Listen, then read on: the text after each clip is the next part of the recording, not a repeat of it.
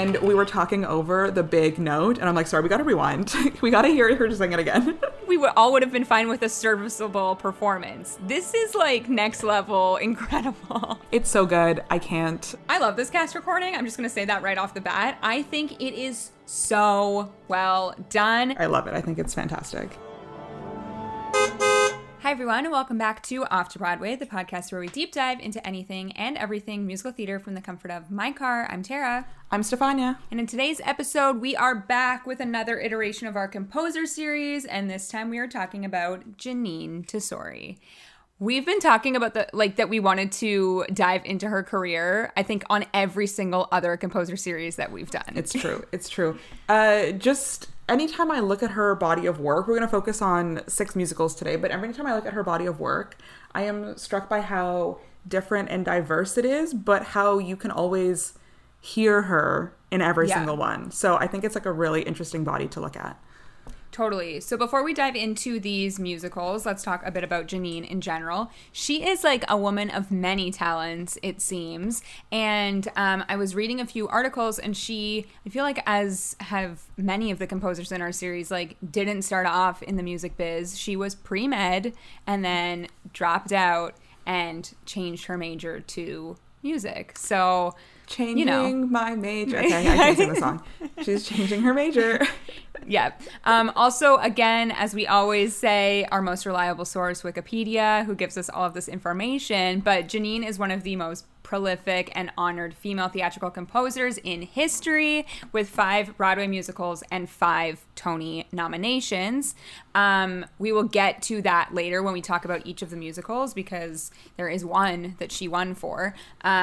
But yeah, I think like Jeanine's career is so interesting because she started off as an arranger for dance music for How to Succeed revival in 1995, but she didn't write her first musical until Violet, and she was 31 when she did that. So, you know, she wasn't like a musical prodigy like some of the other people that we've discussed. It took like a little bit of time to get there, but then she got there, and now she does like so many different things. And most recently being like vocal coach on Steven Spielberg's West Side Story, like that one blew my mind. Yeah, I did know that, but it makes sense because Tony Kushner, I believe, wrote the new adapted screenplay for the new West Side Story movie, and they obviously collabed on Caroline or Change. So she has great relationships with so many of the people she's worked with. And there's a few names that will come up multiple times as we kind of go through the musicals and see her collaborators. Yeah, so I did a bit of like research on her in general and saw that she does not listen to any cast recordings. She likes to write them, but she never listens to them, which I think is so interesting. And also kind of relevant to her, like us talking about her in general, because I think that her style of music is very different for every musical, but as you said, like there is sort of a little bit of a through line, but she also doesn't write lyrics very often. And I think one of her most recent ventures is like into the opera world as well. So like I said, woman of many talents. And yeah, I just think she's an interesting person to talk about. Also our first female on this composer series, and I hope that there are more to come as, you know, more musicals are made down the line. But she's a good one to jump into. So should we start at the very beginning with Violet? So Violet opened off-Broadway in 1997, but it didn't actually have its Broadway run until 2014. So 17 years later, it made it to the big stage. I like Violet because it's kind of a smaller musical. It's an intimate musical. So I don't, like, did it need the Broadway run? I don't know. But, like, I love that it got to get to be a Broadway show. And that's the Broadway cast recording that I listened to a lot and that I had heard before we dove into researching for this. The song I knew was On My Way, because that's what they performed at the Tony Awards. Promises that can't go wrong as I travel on, as I travel on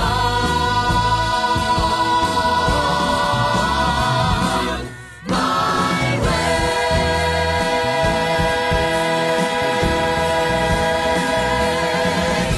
And so it was my introduction. What about you? Mm-hmm.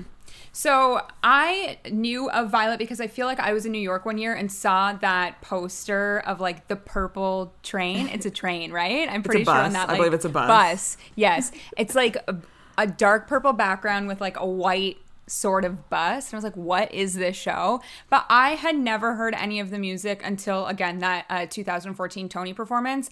And I didn't dive into that cast recording until looking into Jeanine Tesori for this episode. But in 2014, Violet was nominated for 4 Tony Awards. It did not win anything. But what I thought was really interesting, as I said, Violet, the first thing that Jeanine composed. She was also a music arranger, and she was an associate conductor on the Broadway productions Secret Garden and Tommy. So she said on Violet that she was never going to leave the pit, and she was so proud of her job and felt like she needed something else.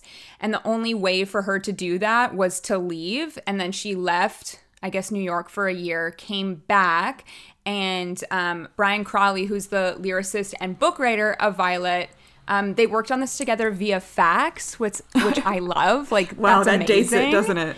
Yeah. And then, like, story goes from there. So I think it's, like, super interesting. Also, another person that is in many of Jeanine's, well, I'm not going to say, like, her shows, but she is a Jeanine Tesori vocalist, basically. Sutton Foster, obviously, lead character in this musical. In the revival, yeah. And it's based on a short story of The Ugly Pilgrim. I have not read this, but I will say, if you don't know the story and you listen to the cast recording, I think it is a little confusing. So I would recommend to like read a synopsis, or sometimes what we like to do is while we're going through a cast recording, you like read the plot, like Act 1, Act 2, to see where we are in terms of the songs.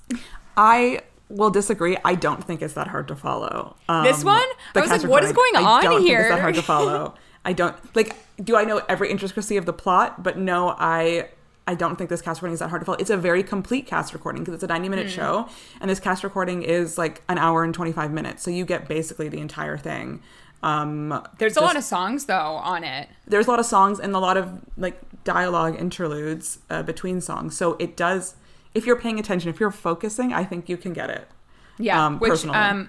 Most of the time I'm like not focusing hard on cast recordings. And also something that we talked about the other day was that because she didn't write the lyrics, like maybe that's why I wasn't focusing on the storyline, because I'm trying to hear the background music, knowing that Jeanine did that instead of the lyrics. It's true when you're intentionally listening for a specific thing. So trying to hear the music versus just the lyrics, or trying to hear how the melody is playing off of the orchestrations and the arrangements.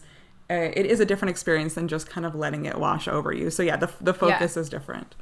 So this story takes place in Oklahoma, I believe, but also potentially North Carolina, and like both of them, I think it takes place. She takes the bus from North Carolina to Oklahoma in 1964 to be healed. She has a scar on her face that she got as a teenager, and she's trying to find this preacher to heal her because her entire life has been affected by this disfigurement. And I think the style of music is, in my opinion, not like super musical theater-y. It's very almost like country theater. I feel like could relate this to like an Oklahoma or like the Bridges of Madison County, like that kind of style of music with like guitar, where you're not looking at like a big orchestra, like grand sounding in this cast recording. It was very bluesy to me. A lot of it felt like blues music, and that makes sense because they're passing, like they're on the bus, so they're passing through these different states. I don't know American geography. I don't know exactly where they're passing through. But they're passing through from whatever is between North Carolina to Oklahoma, and it reflects the music of the area that they're in, because it also reflects the characters that are taking this bus, who are not, city people. They are people who come from these places. So the music reflects the music that the people would listen to. Yeah, so speaking of those characters, this has a great cast in this revival. I was listening to this cast recording, and the song Let It Sing just like stuck out to me. You got to give it room and let it sing. You got to give it room and let it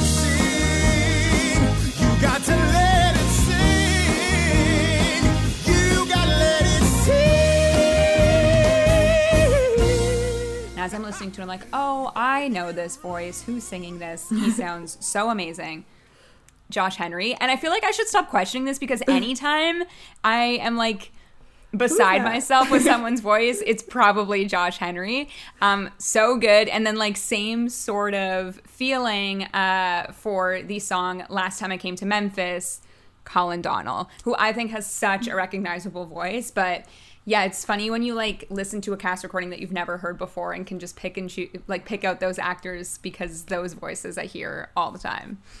Yeah, every person on this cast recording is gorgeous. Yeah, the original cast is like Michael Park and Michael McAvoy. So and Lauren Ward as Violet, who will come up again later because she was in the recent West End of Caroline or Change. So another multiple Tesori musical for her. Yes. But yeah, these cast recording or these voices on the cast recording like elevate the music so much. It's great, and then on top of that, the performances are so wonderful. Mm-hmm. Are we ready to move on to our next musical? Yes, we can move on to her Broadway debut of composing music, which is Thoroughly Modern Millie. This is an interesting project because it's based on a movie, and so her and her collaborator on this, Dick Scanlon, wrote 11 of the songs, and they used other music from other places for the rest of the music. Do you want to give like a brief synopsis? Oh my god, okay. So Millie, another musical where we start off with Sutton getting on a bus and going somewhere else, but Millie moves to New York City, the place where dreams are made of, and she she's mugged immediately once she gets there, and she goes to stay at a hotel for single women, and as she's trying to find a job where she can marry her rich boss in order to make money, she kind of stumbles into a white slavery ring, and chaos ensues. This is a controversial plot, as you said, based on the movie. There was supposed to be a 2020 Encore's revival, starring Ashley Park, with rewrites and a revamp by Lauren Yee. And so I guess like I can't speak on the controversy because I've never seen the show, never seen the movie, but from what we gather, it is quite offensive to the Asian community, and there's many stereotypes throughout the show. When we were just watching like clips from it, I'm like, 2002 was not that long ago, so I'm surprised that a lot of this stuff went as is, but I guess no one wanted to change the source material then. So I think it's an interesting discussion because the character her name is Mrs. Mears, and she is a white woman posing as an Asian woman to lead this white slavery ring.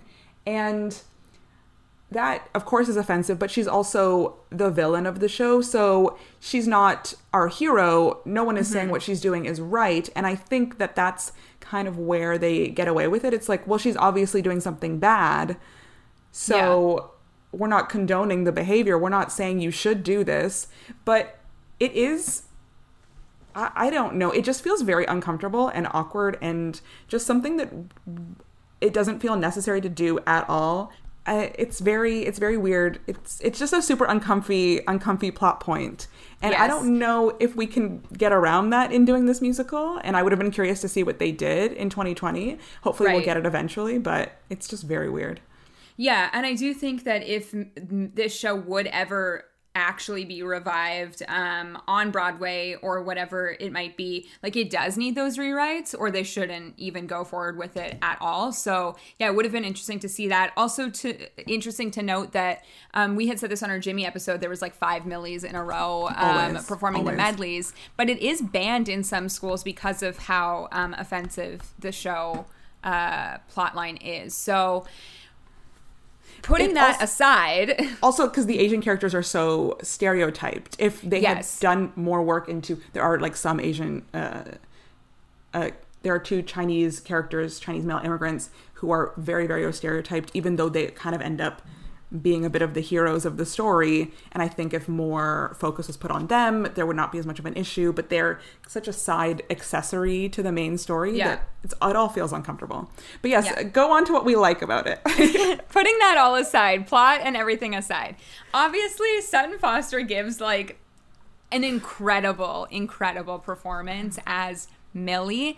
If anyone has like followed the Jonathan Groff Sutton Foster friendship, this is like where he professed his love of like seeing this show so many times. I believe he also Anything Goes, another problematic musical, but wow, another one with uncomfortable Asian character. Well, not even, they're impersonating. Yes, they are. I forgot about that. Wow. Sutton, maybe you should choose your scripts better. But yeah, so when this came out, it was part of the 2002 Tony Awards, nominated for 10 awards, winning 6, including Best Musical that year. Also, someone that we love in this cast, Gavin Creel, maybe in his best performance ever. Vocally? On point. For I Turn the Corner / Falling in Love with Someone. Yes, everything he's doing with his voice is so great. I turned the corner when I met you. When I met you, was our encounter planned? Destiny's guiding hand, fortune or fate, it's grand. The way make me feel.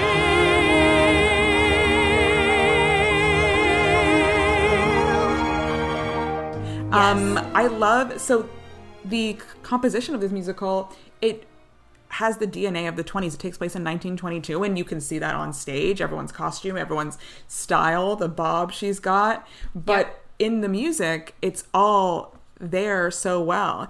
And something like Forget About the Boy, the way that the music is arranged and composed for the dancing elements is so wonderful. It's fantastic. Forget about the boy. Forget about the boy. Forget about the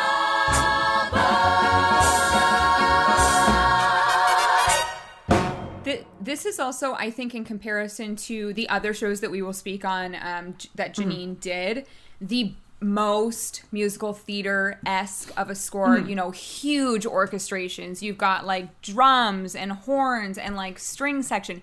The overture is stunning. It is so good. Yeah. But as you said, like sort of appeals to that time period of the 1920s. It is your like classic musical theater kind of a score, which I love. I love a big orchestra, and to I guess like hear that in a 2000 setting is so great. So yeah, I do hope that there is a way to like properly revive this show to get people to maybe hear this cast recording. Exactly. Yeah. I think this musical is so important in Jeanine Tesori's kind of body of work because she wrote this classic kind of to the book score that then she gets to deconstruct musicals kind of in the next, the next 4 projects we're going to talk about have musical theater scores that break the form instead of in this way where she was like, I think, sticking to the form so rigidly in a great way. So totally.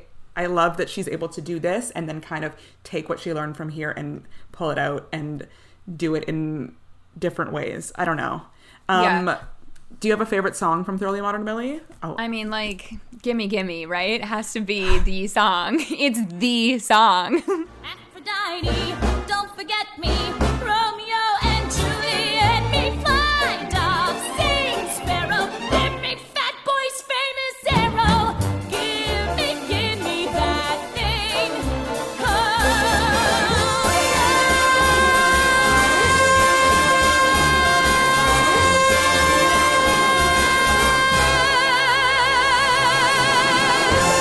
It's true. The red dress she's wearing during it, amazing.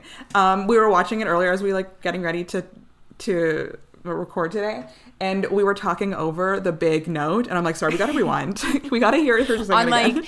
It was like Sutton performing on Rosie in like 2002, whatever, and looks great. Sounds like the way that she sounds for this television performance I can only imagine what it must have been like to sit live in an audience and watch her like do that every night. And this was her star-making performance. Everyone's heard the scandal of her replacing Erin Dilly in the lead, kind of in the middle of the out of town, and then bringing it to Broadway.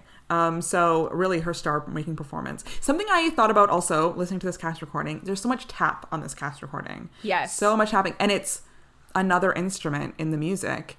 And someone answer this question for me, if you're listening, if anyone's listening, answer this question for me. Would a composer, an orchestrator, arranger account for the tap sounds as well? Would they work with a choreographer to make those sounds work with the music? Like a tap choreographer already knows how to add those sounds to make it make sense with the music. That's what a great tap choreographer does. It adds something with the taps that'll enhance the music. But I want to know what the process is for collaboration between the person who wrote the music and the choreographer to make those tap sounds part of the music. So that's my question. Someone answer me.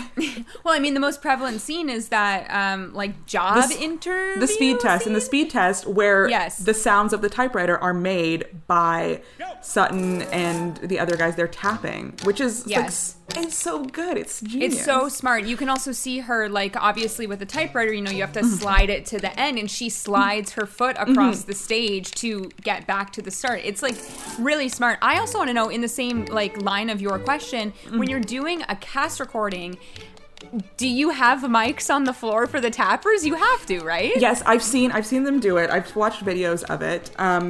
They'll kind of like pick people. Like I don't think Yes, everyone the does it, best. but they'll pick people and they'll have a board in the studio and they'll just do the tap sounds and isolate them with a mic on the floor. Speaking kind of like semi from experience, a lot of theaters, if you're doing tap, will have tap mics that are taped to the floor to enhance the tap sounds so everyone can hear them. Because as loud as you're being, if there's 1,000+ people in the theater, Yeah. it's not that loud. It's just not. So there are a lot of times tap mics on the stage to enhance that sound. It does get hard because it captures lots of things, but yeah. So yes, they do record it separately and they bring their tap shoes into the. That's into amazing. the- Also, I love it. Sutton is a great tapper, and Yes. I feel like her tap skills will be put to use again when she gets into They're the Music coming Man. back. They're coming back. Well, Shrek for sure, but also Music Man when That's it true. opens on Coming Broadway. up. Like she's gonna have to use her tap skills there too. Like, Okay. okay, Let's moving jump. on. Yeah. Okay, Yeah. we are jumping in time now to Janine Tesori's next project, which is Caroline or Change.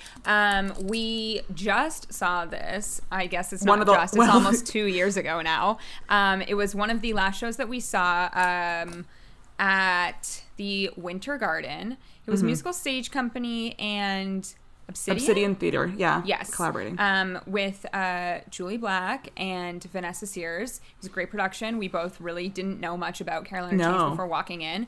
And I will say, any Canadians out there, I'm sorry, but there's no cast recording online for us to listen to. So This was rude, honestly. Like, the amount of Googling, why can't we find Caroline or Change? not on in Spotify, Canada. not on Apple Music, not on YouTube. So we don't have very many musical clips to reference, unfortunately. And it has been almost 2 years since we saw this show. So my memory of the songs is not as I was watching like up to every speed. clip I could find because I don't know how I never realized we did not have access to this music. Well, I thought, wild. I said to you the other day, because it was recently revived in the West End before this Broadway revival, and I was under the impression that they might have recorded in the West End. Definitely did not. And now I don't even know if they'll be able to do a revival Broadway cast recording because it's a limited run. So They I might don't know. still. It's a roundabout, so Yeah. we'll see. Just to talk about that production, one of the reasons we were talking about Janine Tesori is because at time of release of this episode, Caroline or Change just reopened on Broadway at Studio 54. As I said, it is a limited run. Preview started early October, and it is going until January 9th. Now, early reviews on these previews is that this show is like out of this world good. And I mean, we really enjoyed it when we saw it, Yeah. but I do think that Sharon D. Clarke, who is the lead of this show, is someone to The West watch End out transfer for. won the Olivier, is Yes. coming over with the show. Yeah, we briefly touched on this in our way too early Tony nominations when it was way, way too early. And I do think before we actually talk about the show, it is kind of interesting to talk about, here we are at a way, way too early 2021, 2022 Tony Awards. The Best Actress category is so stacked this year. It's insane. And also the Revival category is, I feel like, one that hasn't happened in a very long time. We've got Caroline or Change, we've got Company, we've got The Music Man, and we have Funny Girl right now. Wow. Are we missing something? Right? Well, like, we have no idea the eligibility, we have no idea the rules, but there are talks, although I don't think it's going to happen. Like, West Side Story could be considered, but I do not think that they'll Right. include them. Yeah, that's But a great if it question. was, I don't know. the 5 of those shows, ridiculous. Yeah, I mean, I don't know what's going on with West Side Story. Will it be like February 20th on? I don't know. Great question. We'll cross that bridge when we get there. But yes, it is a fantastic Revival category this year. And it's such a variety because when you talk about Company from the 70s, Funny Girl from the 60s, and then competing against Caroline or Change, which is 2004. So these are very different revivals. And The Music Man. And The Music Man as well, which is also kind of in that earlier era. But also interestingly, Caroline or Change takes place in the 60s. So it's a really cool category. Caroline or Change. And also, before we get into that, just to speak on the Revival category for a second, 2 West End transfers in that category with Company and Caroline or Change. Now, not the full Caroline or Change cast. Right, Sharon D. just- Clarke, yes, making It's the her Broadway production. debut. It's the production, and then they brought over one actor each. It seems so. Yes. Company brought over Patty, who's from here anyway, from New York anyway, and Caroline or Change brought over Sharon D. Clarke, and Yes. the rest of the cast is new. Yeah. I love it. I love it when it's a competitive season. I love it when it's an exciting time. Yes, and that Best Actress category, again, like, we have no idea the rest of the shows, but just speaking on those revivals alone, we've got Sharon D. Clarke, Sutton Foster, Beanie Feldstein, like, and Katrina Lang. Like, that, what? Like, Yeah. crazy. Yeah. So It's too good. it is, it's so exciting because I feel like we were let down by this year's Tony Awards of only 3 musicals. So the fact that we have so many revivals to look forward to is really exciting. But yes, to talk about Caroline or Change, as you said, 2004 was when this premiered on Broadway, nominated for 6 Tony Awards and 1 win for Anika Noni Rose playing Emmy. And it won at the 2007 Olivier's Best Musical, and then in 2019, as you said, Sharon D. Clarke won Best Actress for the revival of Caroline or Change. In the Broadway revival, you know, we've also got Casey Levy, we have Sammy Williams in that cast, our bestie John Cariani. So, like, it's a really good round out cast. I've never seen a show in Studio 54, but from the photos that I've seen from, like, the curtain calls, it looks like a great place for this type of I mean, musical. the energy of Studio 54. I don't know if that quite matches the energy of Caroline or Change, but No. you know, if anyone's ever seen the documentary Show Business, The Road to Broadway, which is about the 2004 Broadway season, it's just like the full thing is on YouTube. I would highly recommend. Boy George is iconic in it. So it focuses on 4 musicals that opened in the 2003-2004 season. Avenue Q, Wicked, Taboo, or they always say Taboo. I don't know why. It's I'm gonna call taboo, guys. They're always like, Taboo. And I was like, why are you saying it like that? And the final one is Caroline or Change. And those are 4 extremely different musicals. And it kind of begins in the summer, which is when Avenue Q opened, and it goes all the way to the Tonys. And the stuff about Caroline or Change is really good. And you talked to Tony Kushner, who it was his story idea that Caroline or Change is based on, and he wrote the book and the lyrics, and he brought on Janine Tesori to write the music. And that collaboration is one talking about Janine just working with amazing playwrights every time she does her work. You know, we'll talk about her book writer for Shrek there, because so it's always, the story is always so strong and the book is always so strong in these musicals, but Carolina Change specifically, I would highly recommend watching this documentary because the stuff about Carolina Change is great, but the whole thing, the inside Broadway of it, they talk about the reviews of each show. Michael Riedel is always there. It's just really good. It's really good. But seeing the Carolina Change stuff is why I rewatched it recently. And something someone said in that documentary was really interesting. Sometimes everyone has agreed to lose a little money so that this very good thing can be seen. And in talking about Carolina Change, because I think they understood that it was not a very commercial thing. You know, juxtaposed with something like Wicked, which got mixed reviews. All the critics in this documentary were like, yeah, I didn't like it. It wasn't great. But had this huge, it was very commercial, had this huge groundswell of support versus something like Carolina Change that they all really liked, but they're not getting the kind of audiences that are needed to sustain a show on Broadway. Was such a good contrast to have in this documentary. Also versus something like Taboo, which had no one going to see it. Absolutely nobody. To give a brief synopsis of Carolina Change, it follows Caroline, who is our main character. She is a Black woman who is working as a maid for a Jewish family in, as we said, 1963 Louisiana during the Civil Rights Movement, transforming America. So as you can imagine, this is a great time to bring this musical back. It is so relevant to today. But even when we saw it in early 2020, we were like, this feels like it was written not that long ago, even though it was, again, 2004, but story 1960s.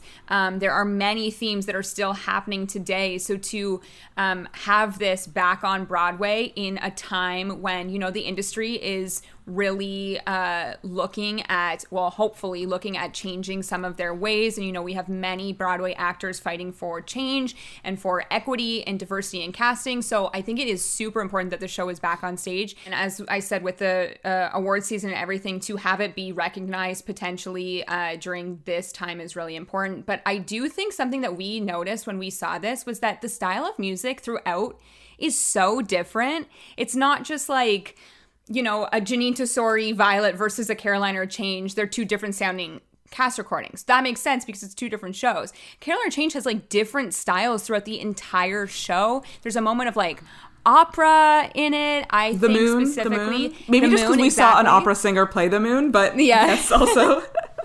And then I think about like Caroline's like radio, her internal radio, and the one performance, the Good Morning America performance from this Broadway revival that is out is Salty Teardrops. Those three women playing those characters have such phenomenal voices. Amazing. Salty, salty, salty, salty teardrops. Teardrops have been spilling salty teardrops in the ocean. Oh, oh, oh, oh. Salty, salty, salty teardrops. I've been crying salty teardrops underwater. And just, yeah, to hear those like radio sounds, so cool. And I also think about, I don't know if this happens everywhere, but when we saw it at the Winter Garden, she goes down to the basement and it was like the floor of the stage. Like they had taken out seats. The apron of the stage was like a level lower to represent the basement. So when she went to the basement, she stepped and walked down. And that's the only production we've ever seen. So I don't know if they do it differently in other places. But that was kind of a great symbolism to like show her going lower and lower. And when, what's his name, Noah goes down, there's somewhere for the actors to go. The structure is great because I love that you have Caroline, who's a very internal character. She is not very emotionally expressive. She's very stoic. She's just doing her job, earning her money to get through her life. And she's very isolated. And so the only friends she has are the radio, the washing machine, the moon, and they are creating music around her. And they're creating music in these different styles and sounds beautiful. But when you hear her singing and her monologue, it's much simpler until you get right to the end where she sings like Lot's Wife, which is kind of the showstopper of the show.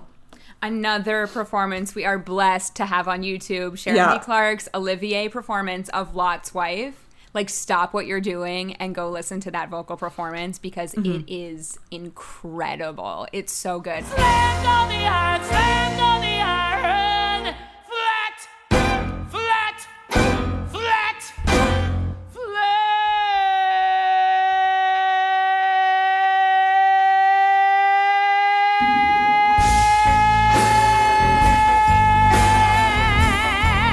Now, how about that then? That's what Caroline can do. That's how she rearranged herself. That's how she changed. I also think, just thinking of the music in general, when we saw it, remember the band was like right next to us in the balcony area? It was so cool to hear, you know, like shakers being used and the drums beside us and like the different styles of piano. So I think like we were really lucky in that sense to be able to hear the actual like composition so close to us while we were sitting watching this show. Yes, it was such a wonderful experience seeing it at the Winter Garden, having the band. I love when they put the band in a visible place because I spent half the show watching them. I love to watch the music be created, and I think it was the first thing we saw in 2020. Which turned out to be one of the last things, but it was the first thing in 2020. And going into a show that was so fresh and new to us, and kind of just allowing ourselves to experience it without a lot of backstory was great. And even we got to talk to Vanessa Sears, who played Emmy in the Toronto production last summer, and talking to her Dora about Award-winning performance. Dora Award-winning performance by Vanessa Sears, talking to her about the character of Emmy in relation to what's going on in the world now, or what's always been going on. But the way this show felt less relevant in 2004 than it does 16 or 17 years later is fascinating and amazing, that you can write a piece of art and it only becomes more and more relevant with time. I do want to touch on what you were saying with Janine working with playwrights. She herself has said in an interview that the reason that she doesn't like lyrics is because she thinks she is just an average person, very mediocre, and would like someone else who is a master of that work to give her the words to be able for herself to write that music too. And obviously on this show, Tony Kushner, like, he is one of the best of the best. You know, she's also working with like Pulitzer Prize winning people here. So it is interesting, the people that she surrounds herself with. And I would love to know the process of how they work together, like the lyric writer and the composer. Like, is she given their text first? Is it like a happy balance between the two of them? That would be really interesting to me to hear that side of it. There's a little bit of it in Show Business, the Road to Broadway documentary. Highly recommend. Wow. That's great. I was trying to think if there's anything else I wanted to say about this one. Another song I like, just to like highlight. I Hate the Bus that Emmy sings. Just talking about her like position in life. I thought that was really wonderful, and just I was watching like whatever YouTube videos were available, and that was one of them, so it was really great. And something, I don't even know if we'll be able to get a clip of it, but something that I remember vividly from seeing it was that Act 1 finale when I think we have like all the kids, is it all 4 kids? Like Caroline's kids and Noah dancing together and performing, like a vivid moment in my memory. It's also kind of interesting to me in thinking about like the plot holes of Millie and how stereotypical it is and borderline offensive. And then you think about a show like Caroline or Change, which I think is the complete opposite. Even the scenes surrounding, I can't remember the character's name, but Casey Levy is playing Noah's parents, right? It's Noah's parents, his mom and his stepmom. His stepmom, sorry. The character's name is Rose Gelman. Right. So looking at a Jewish family and looking at their traditions, you know, there's a Hanukkah song that they sing. It felt very researched and I love that. And I guess that is, again, speaking on like relevance and making sure that it's correct for the time period. Tony Kushner based it on his own family, about his own family who employed a black maid. And so I think he drew from his own personal experiences growing up in a Jewish family.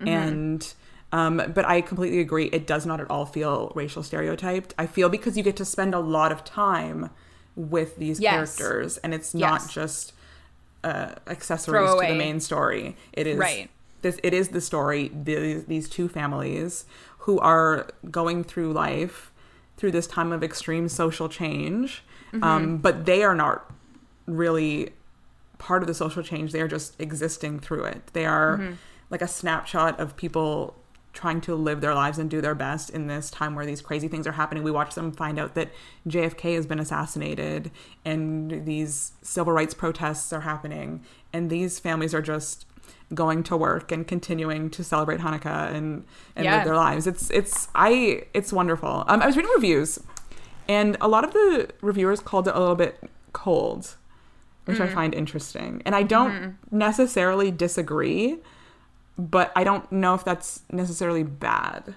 you know? Yeah. Cold, I feel like is... You would associate it with being bad, but I'm not sure that it is in this case. Caroline I find her just a very like stoic character. Her daughter is going to protest. She's the one who pulled down the Confederate statue. But which again, so relevant to today. Look what's happening even in Toronto, right? Like it's happening everywhere. And Caroline is just like, I can't get involved. I just have to go to work to make money. I get what you're doing, but I just want to make it through the day. And I think like that's like that maybe coldness or that like numbness to what's happening around her is her survival. Right, exactly. So as I said, if you are in the New York area and would love to go and see Carolina Change, it is, again, a limited run. It is ending in January, so go see it if you can. And yeah, I'm interested to read those opening night reviews, and we'll be talking about this again in probably February when we do our Way Too Early Tony nominations. So look out for that as well. Now let's hop in time all the way to 2008, 9. And, we talked about this show on our episode where we looked at the 2009 Tony Awards. And of course, we were talking about Shrek, the musical. What a jump. What a jump.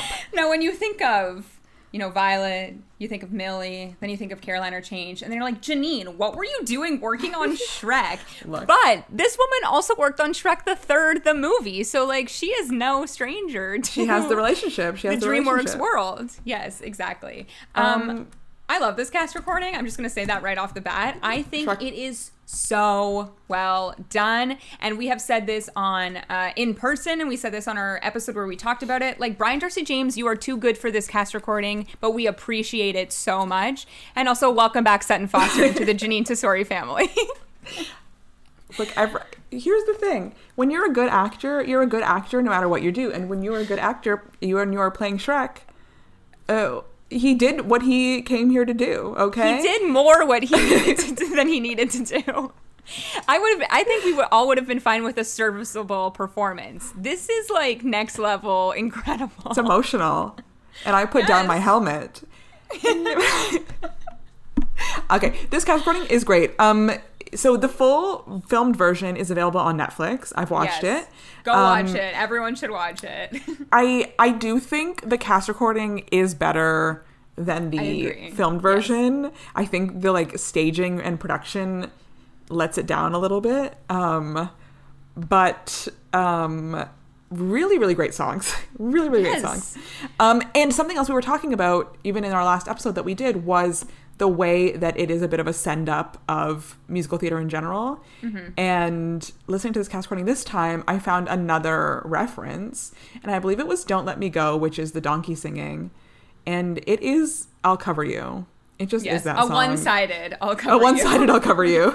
He's trying to like come back and forth, and the donkey is just coming, and Shrek is not coming back. So every time I listen to it, I hear new things that Janine, the orchestrators, everyone put into this musical, and I love it. Don't let me go, don't let me go, don't let me go. Oh, oh, oh.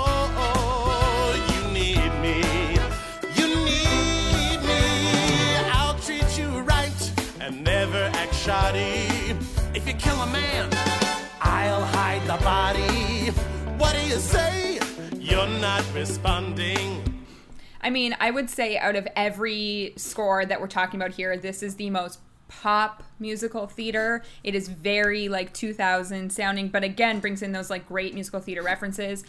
As we said on our other episode, what an amazing cast. Like Chris Sieber is here, Sutton, as I said, Brian Darcy James is here. It's just like such a good, I think it's just such a good cast recording. Like I really do think it is up there with like a really great, masterful cast recording. It is orchestrated so well. It is also mixed so well. Each song flows like really nicely into each other. I had obviously listened to this cast recording fully. I mean, I had seen the Netflix a couple times a few years ago, and then listened to the cast recording for our episode, and then obviously listened to it again this time. And as you said, like different songs like stand out at you. The acting that Sutton is doing in Dreams Come True, why? For a cast recording. Like, it's just so good. And then, obviously, my favorite song in this show, Who I'd Be, as, I don't know if we said it on our episode, but the intro of that song is Bring Him Home from Les Mis. I think like, we it did. just is. But that song, like, Brian Darcy James is so good. The best part of that song is when the three of them all come in together to do the big, like, overlap of all of the other like references in the musical. I am obsessed with that song. I love it so much. A classic Act 1 finale where you bring all the songs we've sung before and we Yes. overlap them. Classic. Yeah. It's great. An ogre always stays in the dark. You're all alone. All alone. So yes, I'd be a hero, and if my wish were granted, life would be enchanted. I saw the story say. Of course I'd be a hero, and I would scale a tower to save a hothouse flower and carry her away. I Know You Love, I Know It's Today. Yeah. Something else like Morning Person that Sutton does at the beginning of Act 1 that The Princess tap. Fiona, the tap. Another one where it's all tapping. And I'm like, was that conceived while the music was being written? Did they know that the additional instrument would be tap shoes? Right. I need to know. I mean, you want to talk about the lyricist, right? And book writer. Yes, so the lyricist and book writer is David Lindsay Abaire. I'm like, oh, what else has he done? Anyway, he wrote the play Rabbit Hole, which is an extremely devastating and depressing play about a family who has lost their toddler son in a car accident, or he was hit by a car. And I'm like, what is he doing writing Shrek? And that's a dumb question, I think, to ask. It's like, why wouldn't he be writing Shrek? Why wouldn't you want someone who is clearly like so talented and has such a grasp of storytelling and is a Pulitzer Prize winner for this play to be telling this story? This sounds like I'm making fun of Shrek. I'm not. I think we should always have talented people writing musicals. Yes, I agree. Like, I mean, I think of SpongeBob, right? Look at all of those writers on that. You know, you've got like some of the best in the music industry writing on the SpongeBob, the musical cast record. Like, why? Why are they there? But why not? It's something like to challenge you in a totally different way. This is a really fun, maybe like escape from something super serious that you've been working on. I agree. Like, not to put down Shrek. Obviously, we did not give a synopsis of the show because, like, go watch that Shrek. movie. It's Shrek.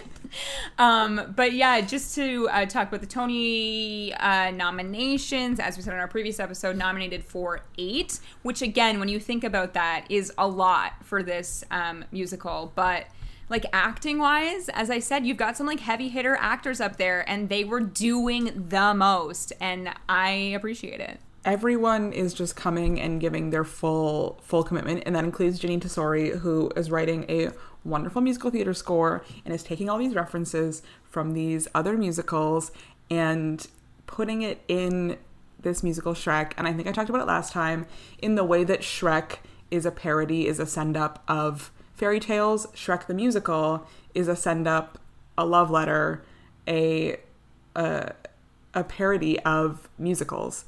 Mm-hmm. And I think it's a wonderful structure to use, and I think it really, really works. Some things don't work, but that is something that I think really, really works. I also think that Janine pays homage to the movie. Like, she gets the ins and outs of the sounds of Shrek and Donkey and Fiona and, you know, like the tower that she's in. Any of those songs could fit into that animated movie and turn it into a musical. What's the Duloc song? Oh, I it just uses picture that- Christopher Sieber with his like little legs. well, it features that like Duloc, ba, ba, da, da, da, da, like from the movie, right? Yeah, but then it what gets is the it song expands. It gets called? bigger. I can't remember what it's called either. I think it's like Welcome to Duloc. Is it not? What's Up Duloc? What's Up Duloc? Does that sound Yes, right? it's What's Up Duloc, but like I can't remember off the top of my head how it goes right now. But it starts off like that, and then it just gets bigger and bigger and bigger, and I love it. I think it's fantastic. Yeah, so good. many things just bring me joy from this cast recording. We're about to completely switch tone once again when we talk about our next Janine Tesori musical. And here we are at the one show that she won for Best Original Score, and that is Fun Home. I saw this on Broadway like a month after it won in the 2015 Tony Awards. Fun Home nominated for 12, won 5, made history as the first female writing team to do that, which is crazy that it's 2015 when that happened. But yeah, I love this cast recording. I think it is so well done.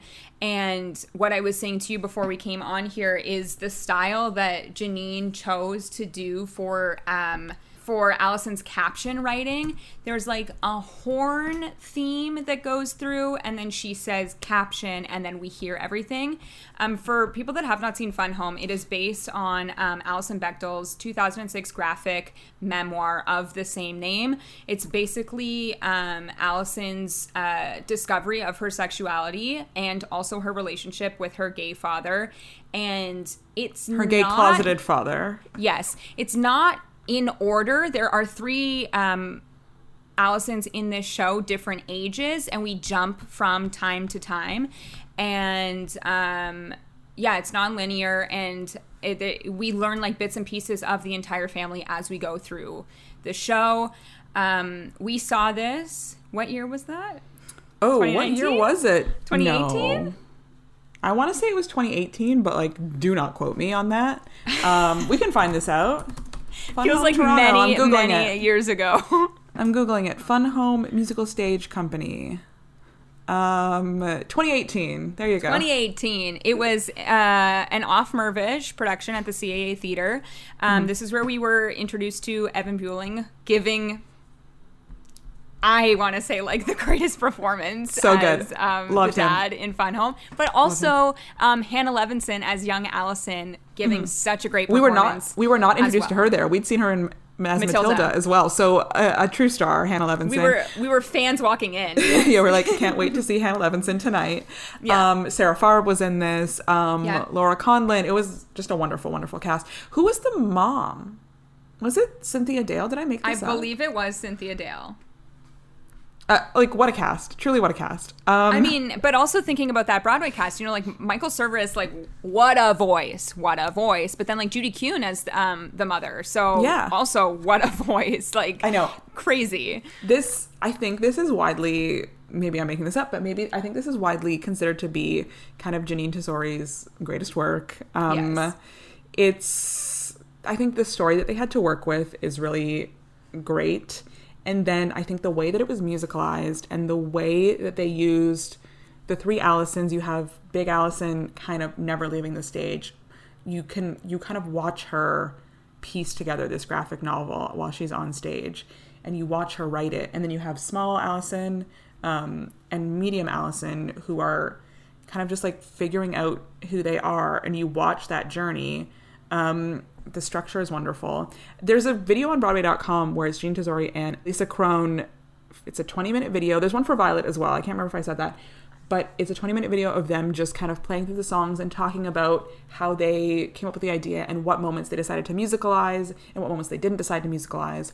And how they even, Lisa Crone talking about writing the lyrics for something like Ring of Keys, how she tried to do it in the language of a child and not make it sound too mature to have it be this like realization moment.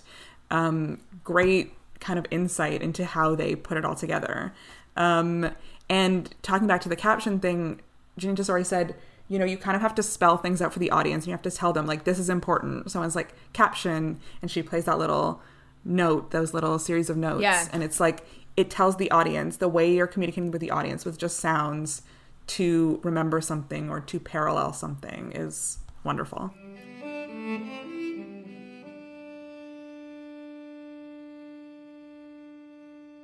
Caption.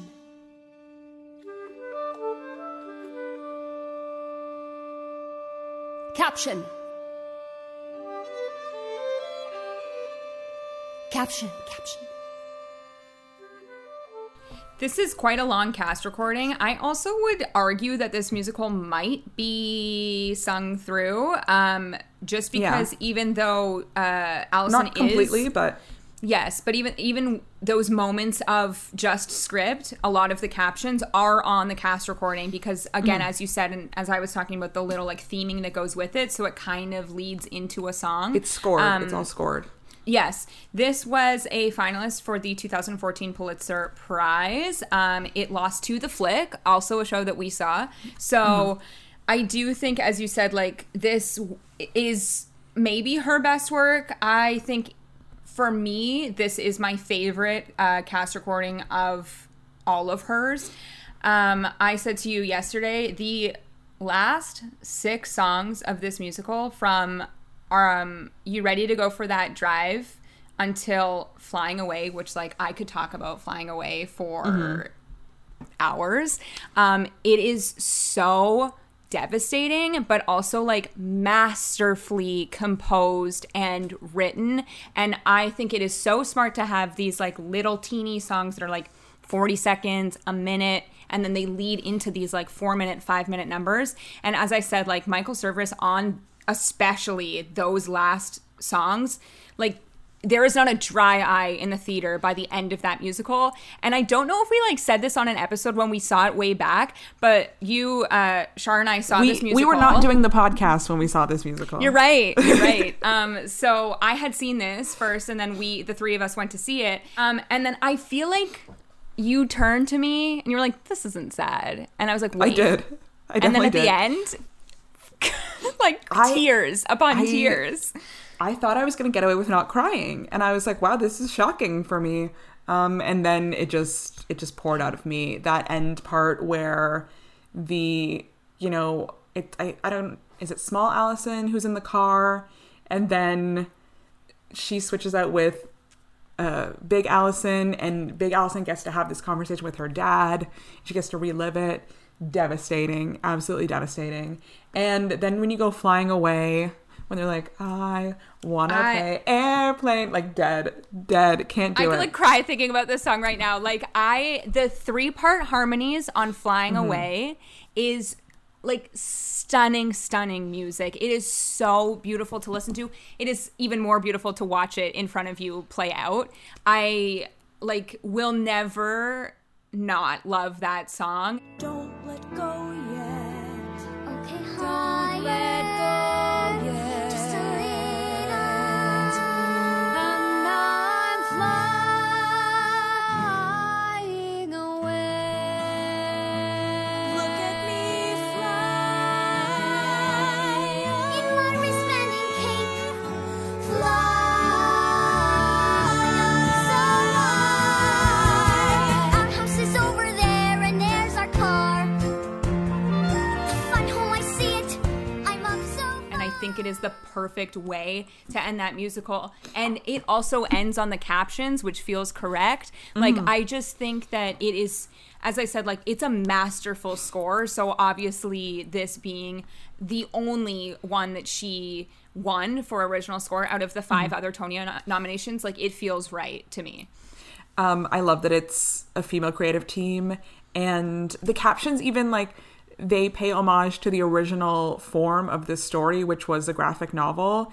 It brings that into, without, cheesy cartoon pains, it brings into this musical the story of her writing this graphic novel. It's so good. I can't. I know. I would be so interested to like pick up that graphic novel, start the cast recording, and read it through. Just like I think follow it'd be through? amazing. Wow. Yeah. we should read it. I remember that Tony performance because it was Ring of Keys they did, but I also Sydney remember Lucas. amazing. I also remember Michael Cerveris like at a keyboard at a typewriter or something at the Tony performance. Yeah. And who played Big Allison? I can't remember. Beth Malone. She was there too. Right. So Beth Malone was there too, if I remember. I don't know. I just love it. So yeah. So Ring of Keys. They also talked about in that YouTube video the writing of Changing My Major, the way that's like another realization. Small Allison gets to have her Ring of Keys realization, but then Medium Allison gets to have her Changing My Major realization, and kind of the underscoring of that and like the parallels between those songs. Great. It was also an interesting Tony Awards that year because there were 3 actresses nominated from Fun Home in the featured category. Judy Kuhn, who plays the mother, Sydney Lucas, who's young Allison, and then Emily Skeggs, is that how you say her name? Yeah, Emily Skeggs. As the medium Allison, and then Beth Malone was nominated separately as lead actress in a musical, which I do think is a correct separation of the she characters. Like never leaves the stage, No. if I remember correctly, because she is kind of disseminating what's happening on stage for the audience. She's explaining what's going on for the audience. Yeah. And then Michael Cerveris, who won the Tony that year. But something that I thought was interesting, just in comparison to Broadway to Toronto, this was playing at Circle in the Square, and we saw it at the CAA Theatre, and Circle in the Square obviously rigged to do like so many cool stage tricks. Like whatever you want to do can happen in that theater. And specifically, as I was mentioning in those last 6 songs, when portions of the dad are disappearing, they're disappearing on stage too. Wow. There are trap doors that are bringing things down as he is like exiting their lives, which is a whole other level of emotion. That was a show, actually one of the first shows that I ever rushed, and we stood for that one. It was standing room. So again, Circle and Square is such a like small theater that it's great to do that. No bad seats there. No, and then seeing it so intimately at CAA was amazing too. So We were so close to the front for some reason. We So always buy close. like second row because it's cheaper. there was also a talk back that night, which was great. Yeah. Yeah. My favorite question: how do you remember all your lines? The talk Hannah Why do they Levinson. always ask the kids that? They're professionals. Yeah, exactly. But yeah. Can I talk about my one random thing? This is not Yeah. nothing to do with Janine Tesori, but in Fun Home, in that last song, in Flying Away, where he plays Airplane with Small Allison.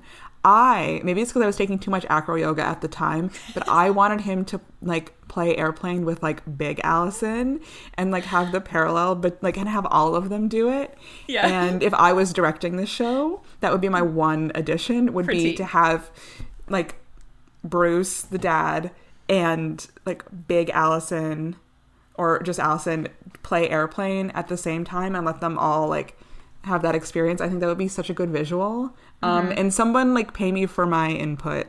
Steph, you they can take it for won- free, actually. They won Take it Best for- Direction for this musical, so I don't know that they needed to They're know. missing this, okay? They're missing it. It's not that hard. They're Yeah. missing this moment, okay?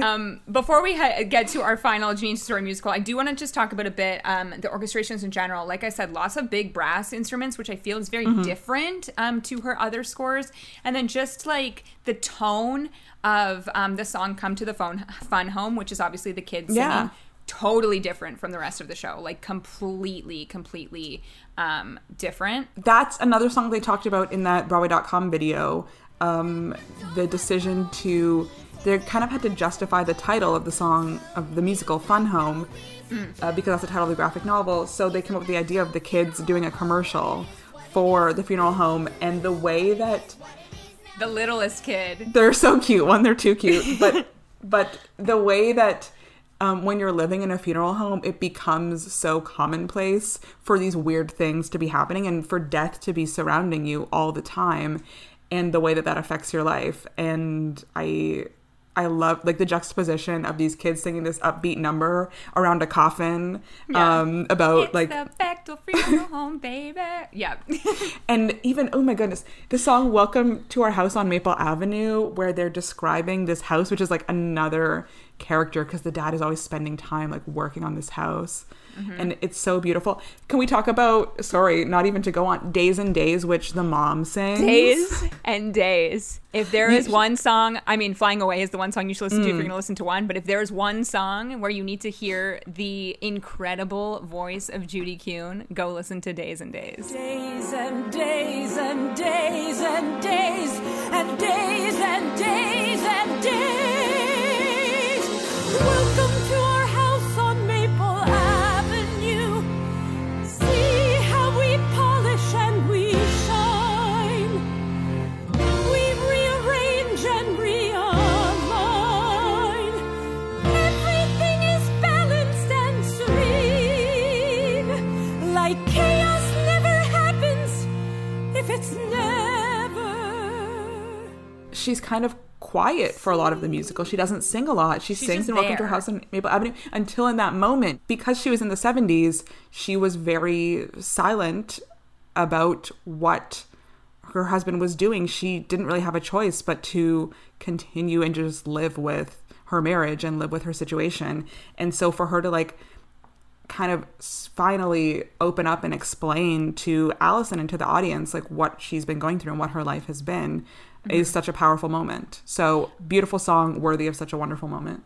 Yes, I also think this show in general, I'm not 100% sure on this, but I think it was the first musical to have a lesbian protagonist.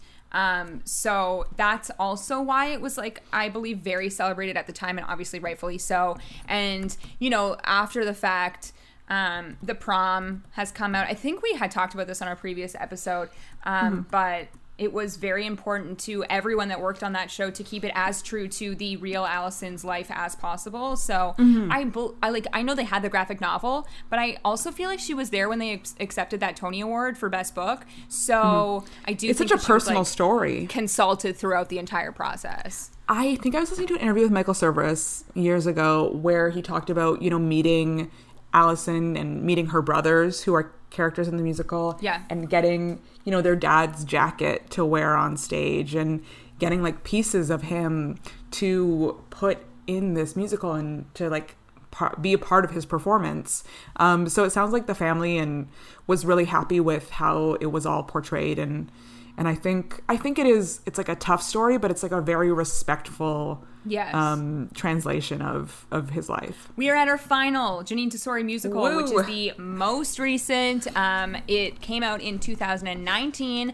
It premiered in Los Angeles, and then it had an off-Broadway run at the Public Theater, and it is Soft Power. Now, again, speaking in terms of plot, this is kind of like, it's described as a reverse King and I. Instead of exoticizing the Asian countries, Soft Power exoticizes America. So we look at America from a hypothetical future Chinese musical, which is so interesting that Janine, again, worked on Millie and then worked on this all of these years later to kind of like right her wrongs on that storyline. This is a great cast recording. It's a really fast listen. And right off the bat, I just need to say that Conrad Ricamora has the most stunning voice. Like, stunning. Wow. Guys, everyone go listen to him sing All of Me on How to Get Away with Murder at his wedding on How to Get Away with Murder, okay? That's so random. He was on How to Get Away with Murder, and he married Connor. His character Oliver married Connor, and he sang All of Me at the wedding reception. Wow. And I also think someone might have been murdered at that wedding reception, but I don't remember because I may have given up on the show. Makes sense. Title of the TV show, How to Get Away with Murder. I mean, well, someone's always getting murdered on that show. I mean, we'll get like kind of deeper into it, but Conrad Ricamora was in The King and I. What was his character's name? He was like with Tuptim's lover. I can't remember that character's name. I know who you're talking about. Also, he's I, in like kind of 3 watch scenes. portions. He really gets to hang out backstage in that show. So he plays that character, and then he's the lead character in Soft Power. So it was David Henry Hwang's. The first 25 minutes of this are just a play about a man who, I don't even know, he goes through this kind of like traumatic event. I believe he gets stabbed, and this is something that's based on something that actually happened to him. And then these characters in this first 25 minutes, this portion, don't know that these events that have happened to them will 50 years in the future become a musical in China.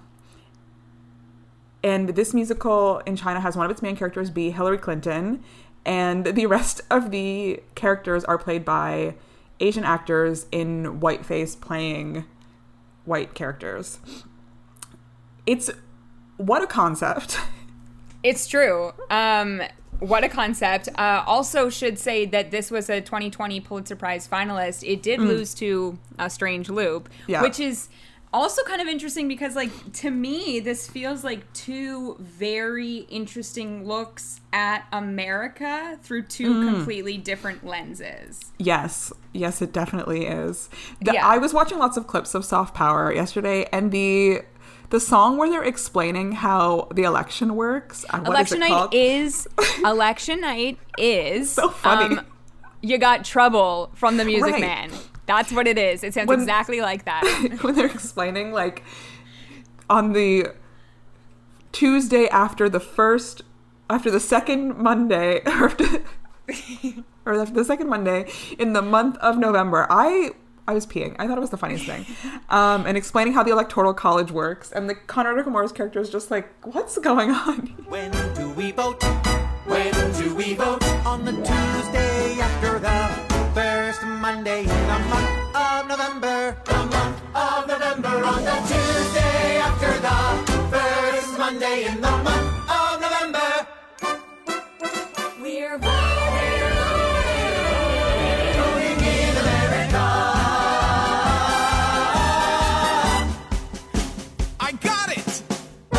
Yes, exactly. Also, as you mentioned, Hillary Clinton in this musical, Elise Allen Lewis plays Hillary.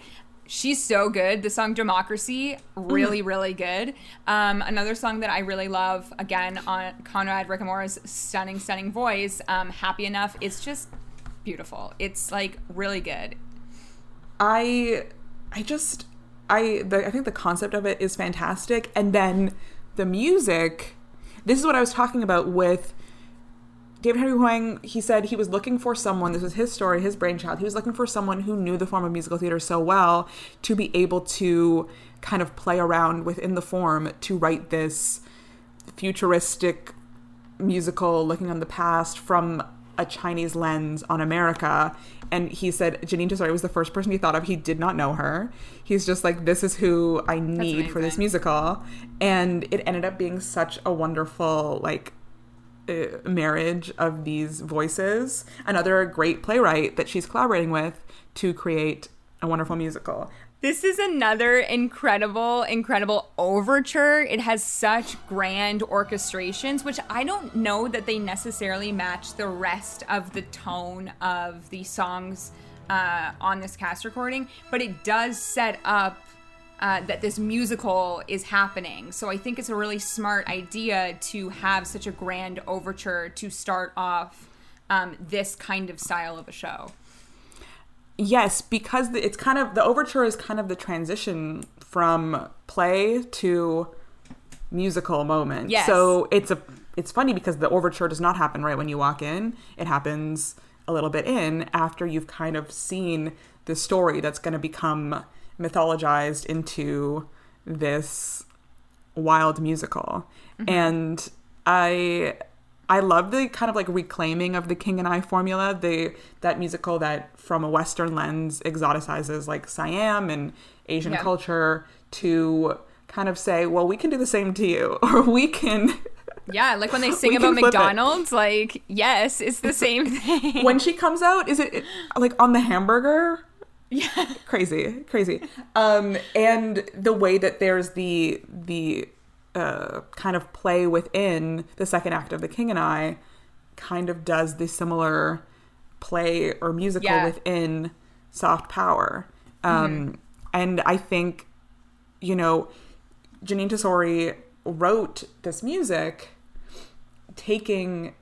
we've discussed her like five previous musicals that she's written, but she's also done movies and she's done arranging and all these things, and taking the education from all of those things to use it while writing this, which is again a send-up, a parody, but also a love letter to theater and to musical theater, is like such a wonderful combination of her work.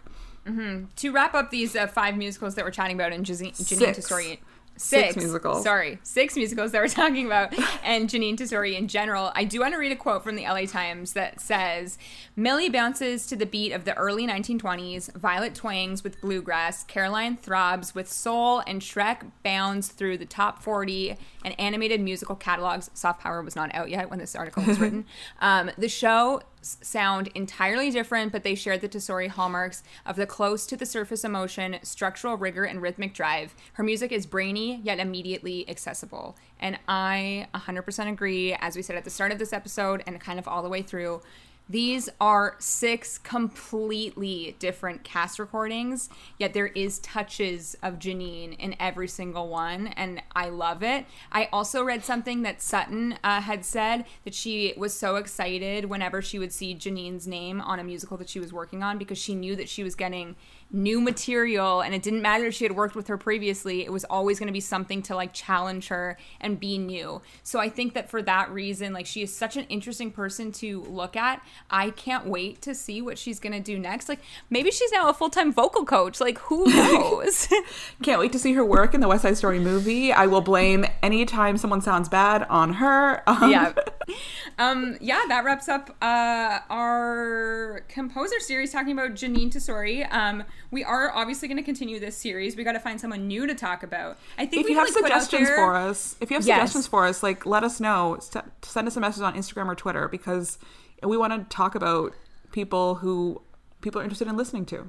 Yeah, I think we had thrown out Aarons and Flaherty because they're also people that have like completely different scores. A friend saw Anastasia and Once on This Island the same weekend. I was like, the same people wrote those. And she's like, excuse me?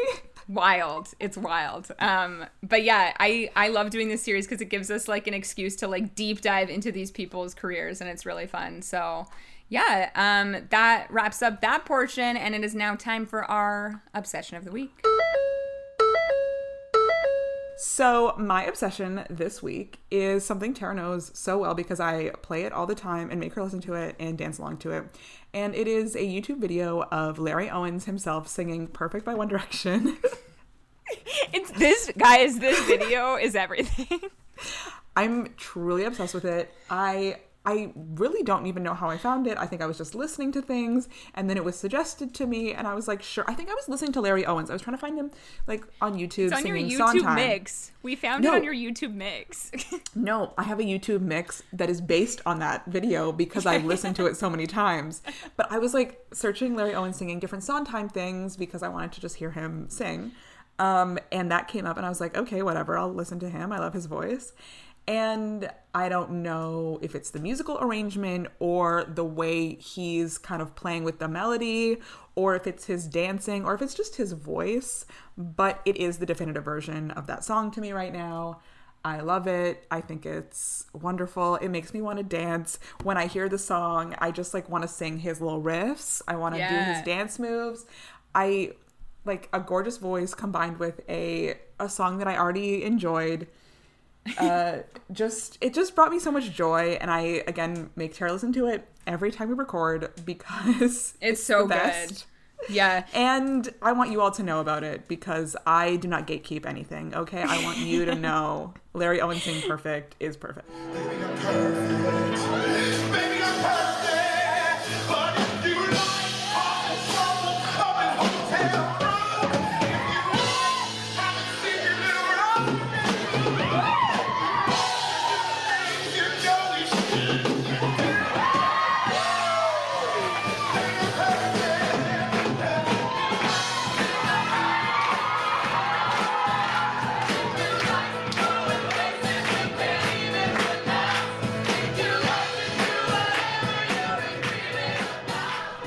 It was at a like 54 Below sings One Direction night, which I don't think anyone expected. Like, I wouldn't have expected Larry to be there because, like, at the time, it was like Larry is above these things, you know, like he is in a strange loop. It was probably like around Strange Loop time. I know he was in the comedy scene. He is in the comedy scene in New York a lot too. So he's just the best.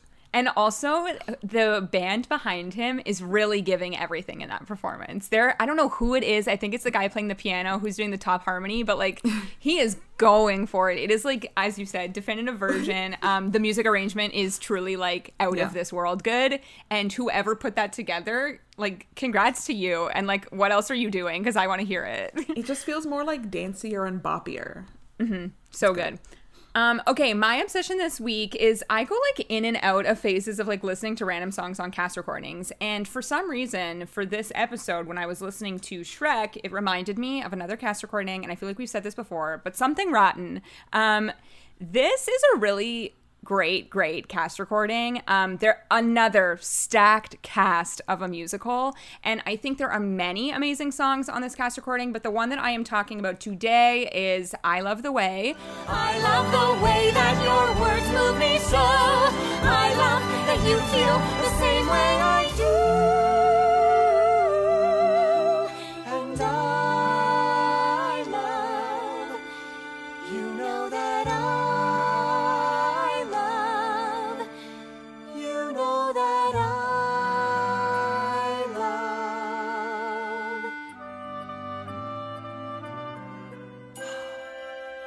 Me too. Which is sung by Kate Renders of High School Musical, the musical, the series fame. Yeah. And obviously, as we spoke on him, John Cariani, there are just like things that she's doing with her voice that are, first of all, she has a stunning voice. It is like very, very good. And she's doing these runs that are just like too good. This is another musical that I think that the cast is like too good for this show. I never saw it. I would love for the show to go on tour. I think it would be a really good tour show. It did go on tour. I think Not here. It never no, came it didn't come here. here. It didn't come here. No. Not everything comes here, guys. We don't get it all. But like, how do we get on the board of figuring out what shows are here? The Mirvish season is always so interesting. Mirvish is who brings in tours, and we usually only get 2 to 3 tours because usually there's like one original production, and then there's a lot of like West End or like UK kind of transfers, and sometimes a pre-Broadway here and there, because they have a really good relationship with people in the UK. So we exchange a lot of stuff. Like we got Girl from North Country from there. We're getting some like random World War II play this year that everyone's trying to give away their season's tickets to. No, I'm kidding. I'm sure it's going to be great.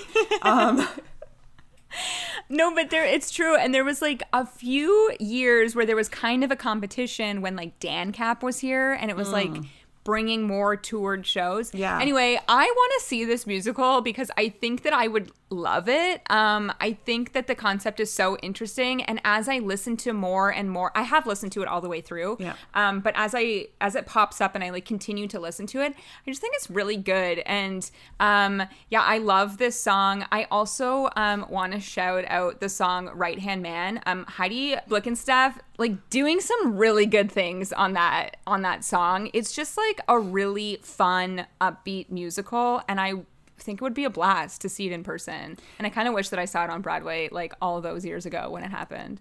I mean, if we're talking about tap incorporated into Yeah. a musical, the tap like duel fight that it's Shakespeare and I don't even know the other character's name, but it's Brian Darcy James and Christian Borle. Wow, who are Brian doing, Darcy like, James again. Forgot that he was in Brian Darcy this. James. They're doing like they're having a fight, but they're also like tapping at the same time.